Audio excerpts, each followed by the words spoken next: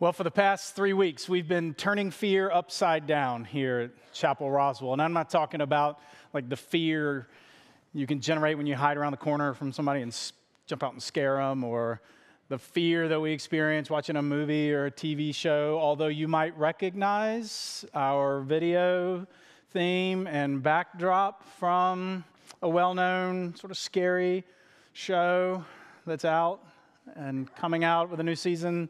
By the way, I just want to say, can we appreciate the folks on the worship design team and the work that they do? Will you help me appreciate them?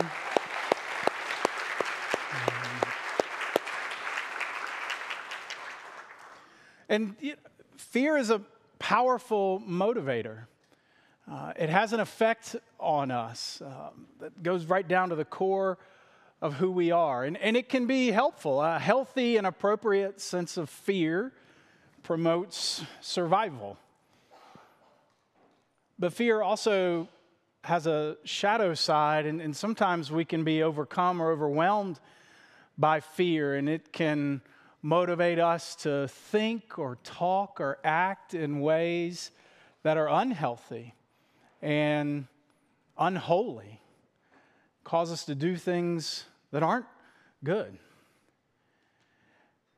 And so we're taking up the topic of fear, and we've been dealing with fear from a lot of different perspectives. We're turning fear upside down in terms of our fear of God, our fear of failure, and our fear of death.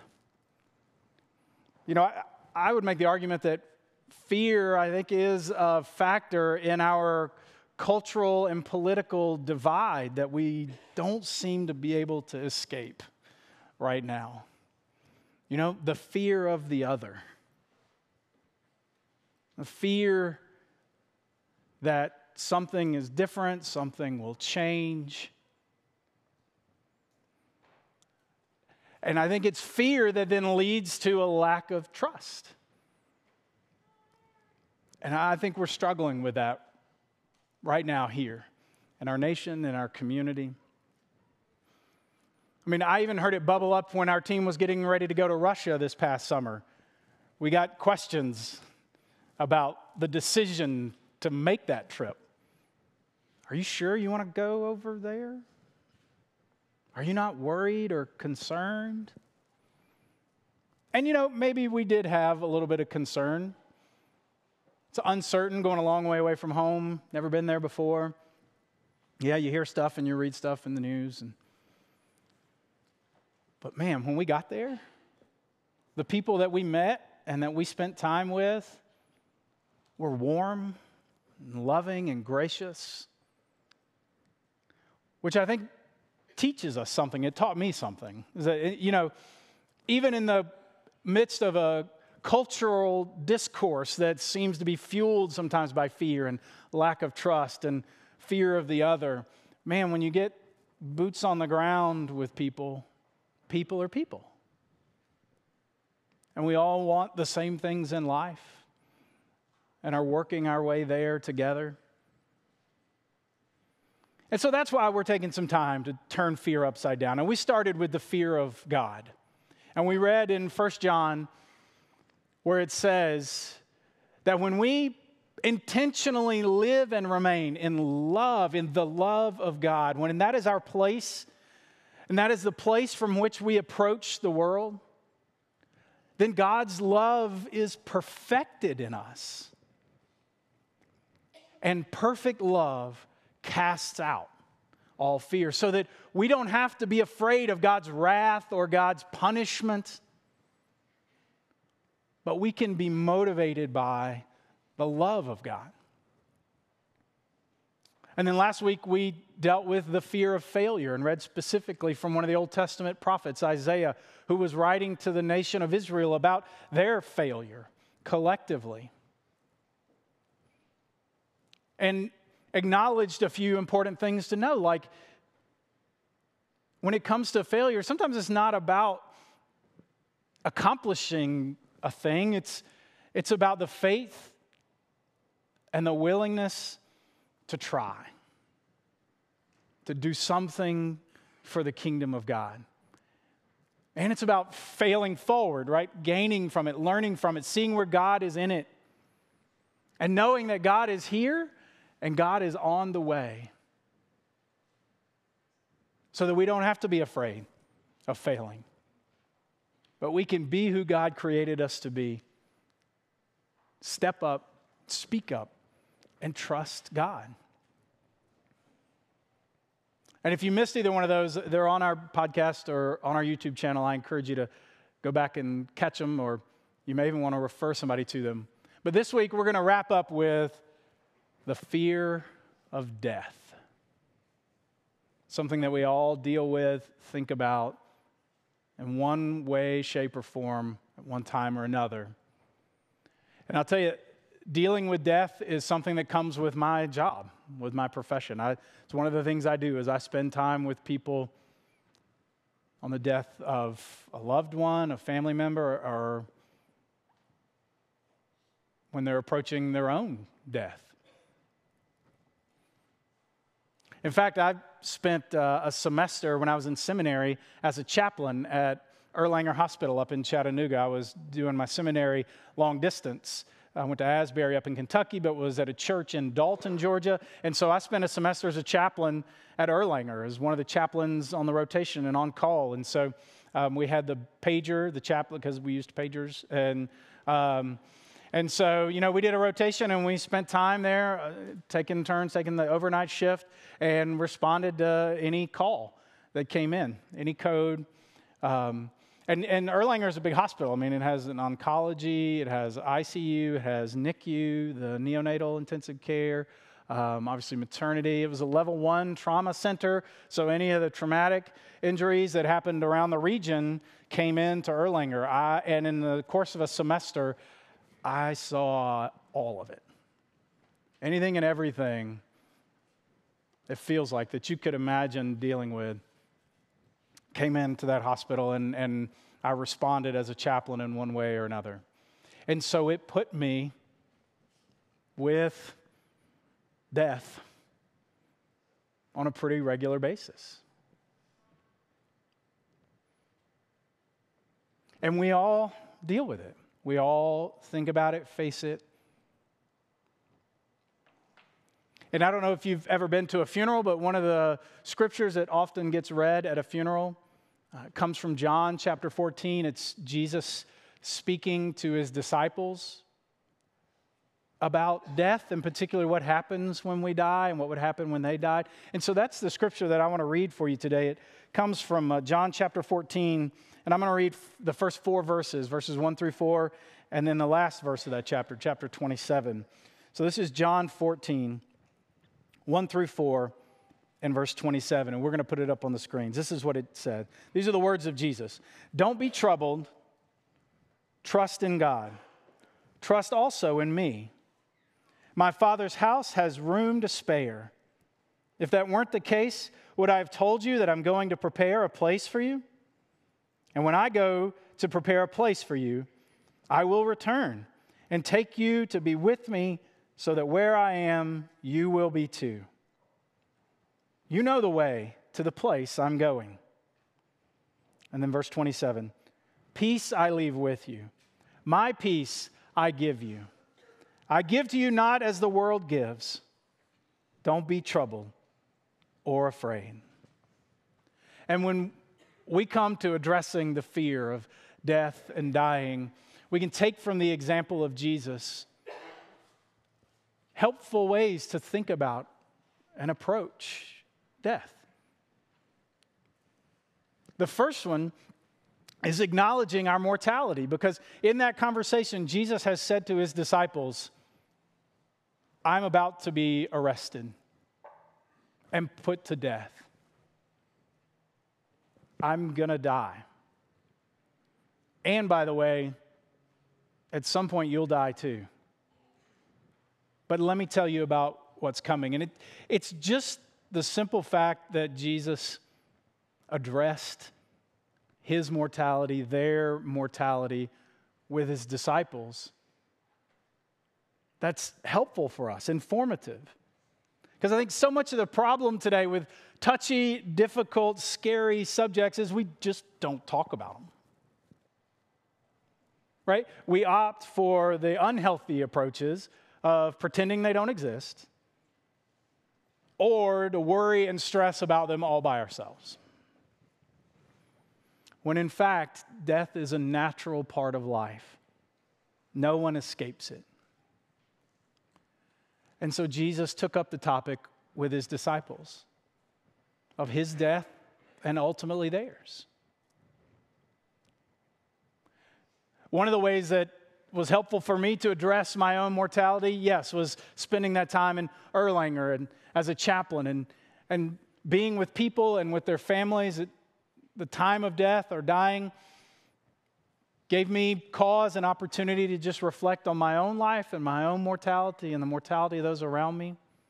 Another way that was helpful for me was when Jessica and I, after we'd gotten married and we had a child and we had a second child, and I was the first church I ever served up there in Dalton. One of the members of the church who was an attorney came to me and said, "Eric, do you have a will?" And we were still kind of new to this whole adulting thing. That's not really something you think about, right, in your 20s, is having a will and a durable power of attorney and those kind of things. And so I said, "Steve, no, we don't have that. What do you know that we don't know? Why are you asking me this today after I just preached?" But so we made an appointment with Steve, and Jessica and I went and sat down with him, and we drew up a will. And man, that was odd to just sit there for a minute and think about what happens when I'm gone, you know? And like I said, we also did like the power of attorney and there's an advanced directive. And so I highly recommend that worthwhile practice. If you haven't done it or haven't done it lately, to look at things like that, your will, advanced directive. Because when we're willing to talk about and acknowledge our own mortality, then we can be prepared for it and plan for it. I read a quote from a commencement address that Steve Jobs gave to the graduating class at Stanford back in 2005. I don't know if you ever do that stuff, go and watch commencement addresses or read about them. You get some of the greatest thinkers and leaders and humorists. But in 2005, this was Steve Jobs speaking to the graduating class at Stanford. And this was about a year or so after he'd been diagnosed with cancer. He said, "Remembering that I'll be dead soon is the most important tool I've ever encountered to help me make the big choices in life. Because almost everything, all external expectations, all pride, all fear of embarrassment or failure, these things just fall away in the face of death, leaving only what is truly important. Remembering that you're going to die is the best way I know to avoid the trap of thinking you have something to lose. You're already naked. There's no reason not to follow your heart." So that was in 2005. 2 years later, we got the first iPhone. And 4 years after that, Steve Jobs ultimately died as a result of his cancer. But man, there's power in those words. Everything else falls away in the face of our death so that we can know and understand and consider and focus on what's really important, what matters in this life. Another good helpful practice for me in acknowledging and being aware of my own mortality and our mortality is I go to funerals. Not random funerals. That's not...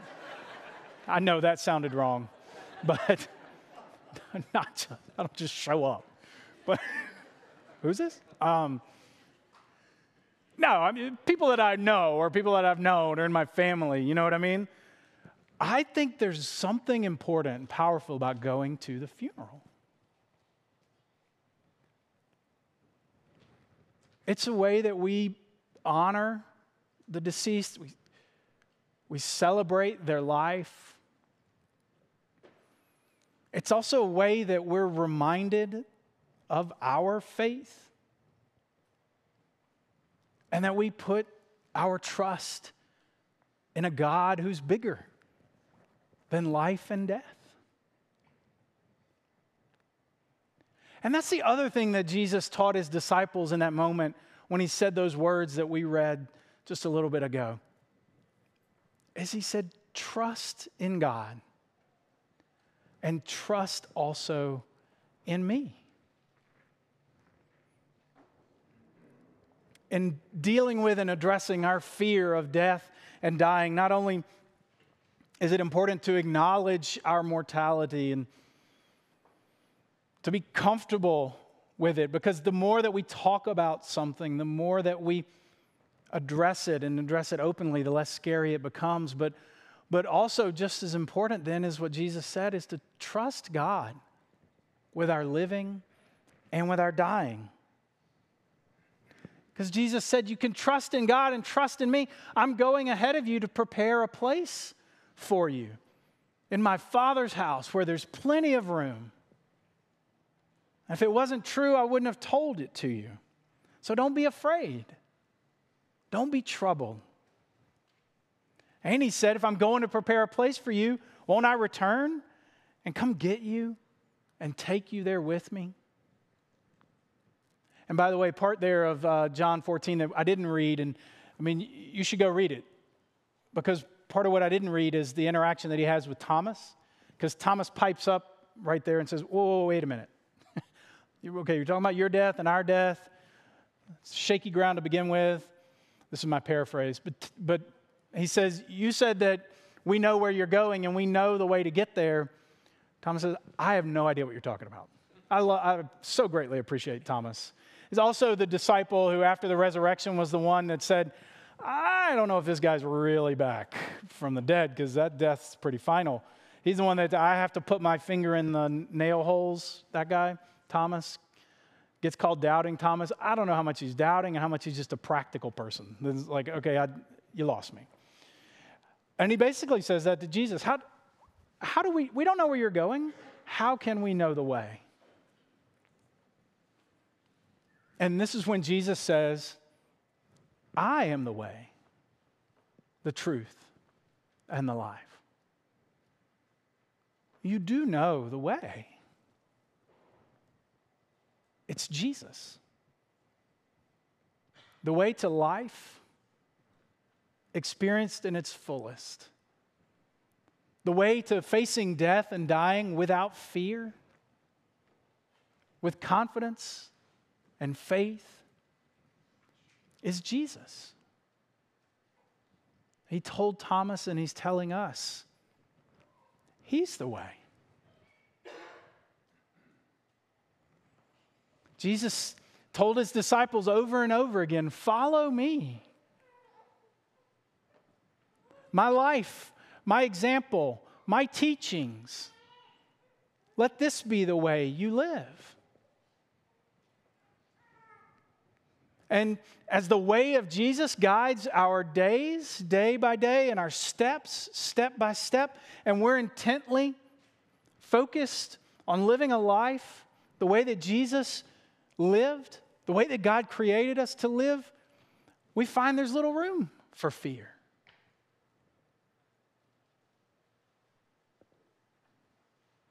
Jesus said, I am the way, follow me. And then he told them, I give you peace. I give you my peace. The peace of God, the peace that transcends time and space and history and culture, life and death. Peace. In our living and in our dying, peace. And Jesus said, this is my gift to you. And he said, I don't give like the world gives. I don't know about you, but that resonates for me. Because how do we experience things being given to us most often in the world? Given with strings, conditions, expectations. Given strategically for gain. Jesus said, this is not how I give.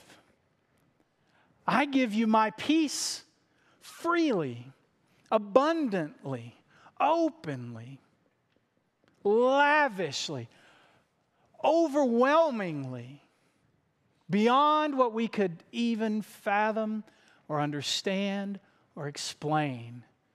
Jesus said, I give you my peace, and I am the way.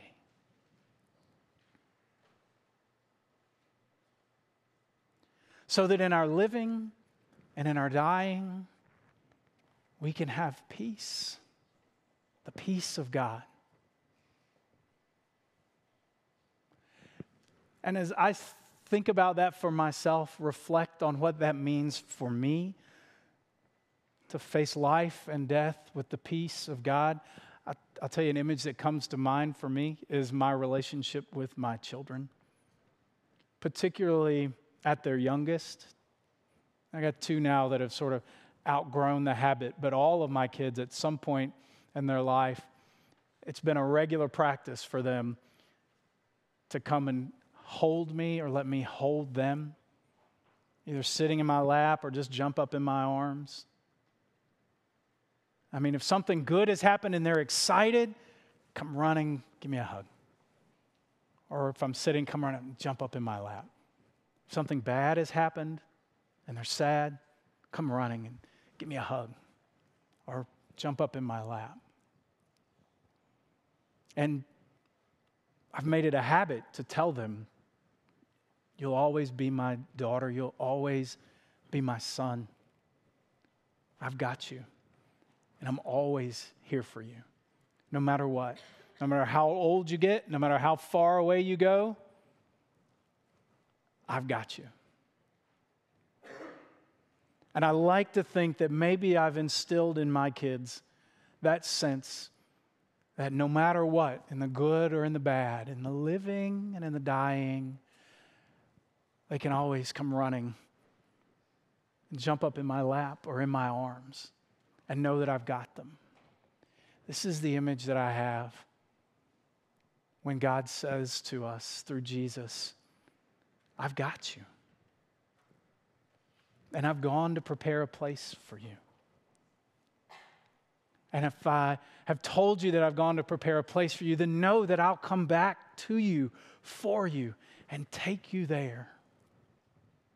So you don't have to be afraid. And you can have peace, my peace.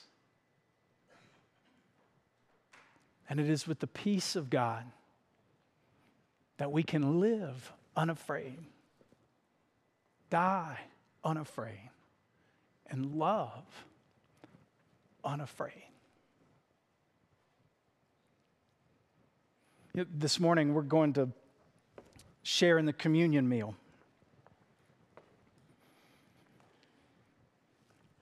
In fact, today is World Communion Sunday, which essentially means that churches all over the world of all different kinds, denominations, have set aside this first Sunday in October to say we'll all share communion today. It was an effort at solidarity, unity, peace among all people everywhere. Pretty timely for us to do this right now. I think about our brothers and sisters in Puerto Rico, Florida, Texas, all over the world who may be coming to the table just like we are today. And sharing in this meal is, in a sense, sharing in the life and death of Jesus.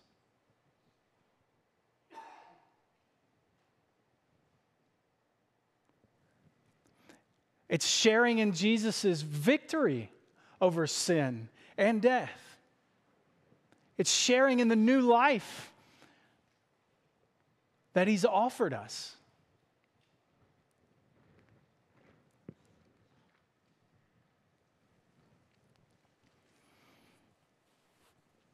When Jesus shared this meal with His disciples, it was the same night that He said to them the words that we just read. That same night they shared in the Passover meal. And He took the bread and He broke it.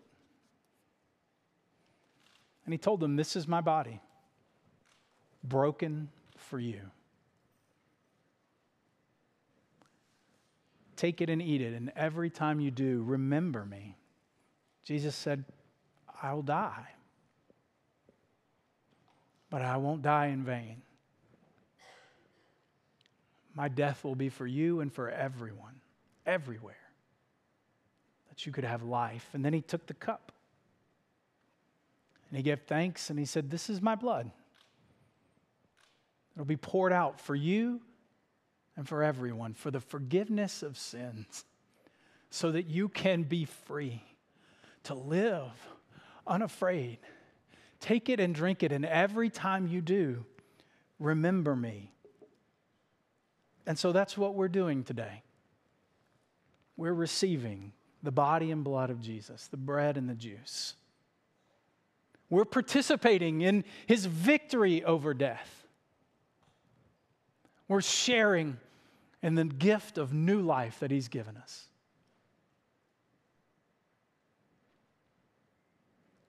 And so in just a minute, we'll set up some stations around the room, and you'll have the opportunity to come and receive communion yourself. I want to ask the folks that are going to help serve if they'll come forward now. And as they come, I just want to tell you a couple of things real quick. First of all, we have an open communion table, which means it's here for you and for anybody. You don't have to be a member of this church or any church to share in communion. We just invite you to come looking for Christ. Come to receive the gift of victory over death, the gift of life. We also receive communion by intinction, which means there'll be somebody with bread and somebody with juice right in front of your section or up in your balcony. They'll break off a piece of the bread and hand it to you. You dip it in the cup, and in that way you can receive the body and blood of Christ. We'll have a gluten-free station as well that'll be back here by this pillar. And so if that is something that you require or would like, there'll be gluten-free communion back there.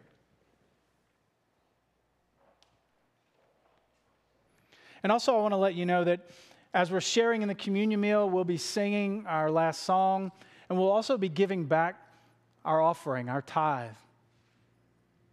And so this will be the time for you, if you've brought something to give or you want to give,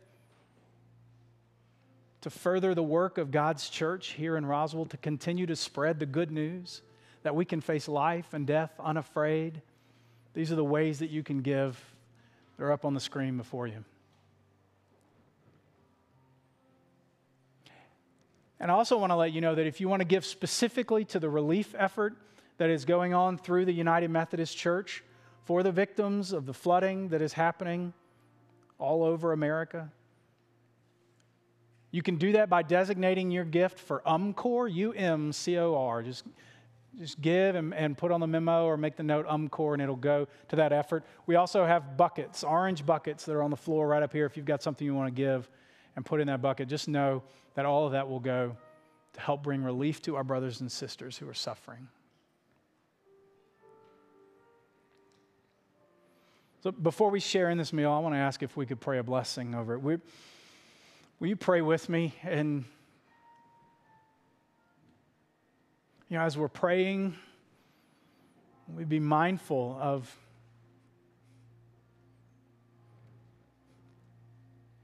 The words of Jesus to his friends, his followers, to you and me,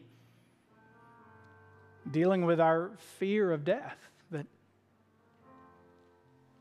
to acknowledge our mortality, to be open about it, to address it, is healthy and freeing. And that in that we put our trust and our faith in God, that God has us, holding us in loving arms, in our living and in our dying, and that God has prepared a place for us, that our death is not the end, it's a crossing over into something wonderful, brilliant and beautiful, that is the house of God. So that in Christ we face death unafraid. Oh God, this is our prayer. We are your people, your sons and daughters. God, would you give us the courage and the faith to face every day of life unafraid? That we wouldn't be motivated by fear, but motivated by love, your love, so that we could live and love unafraid. God, we're thankful for this gift of bread and juice. We ask you to make them be for us the body and blood of Christ, that we could be the body of Christ redeemed by his blood. God, fill us to overflowing with your Spirit as we share in this meal together. And this is our prayer. In the name of Jesus, amen.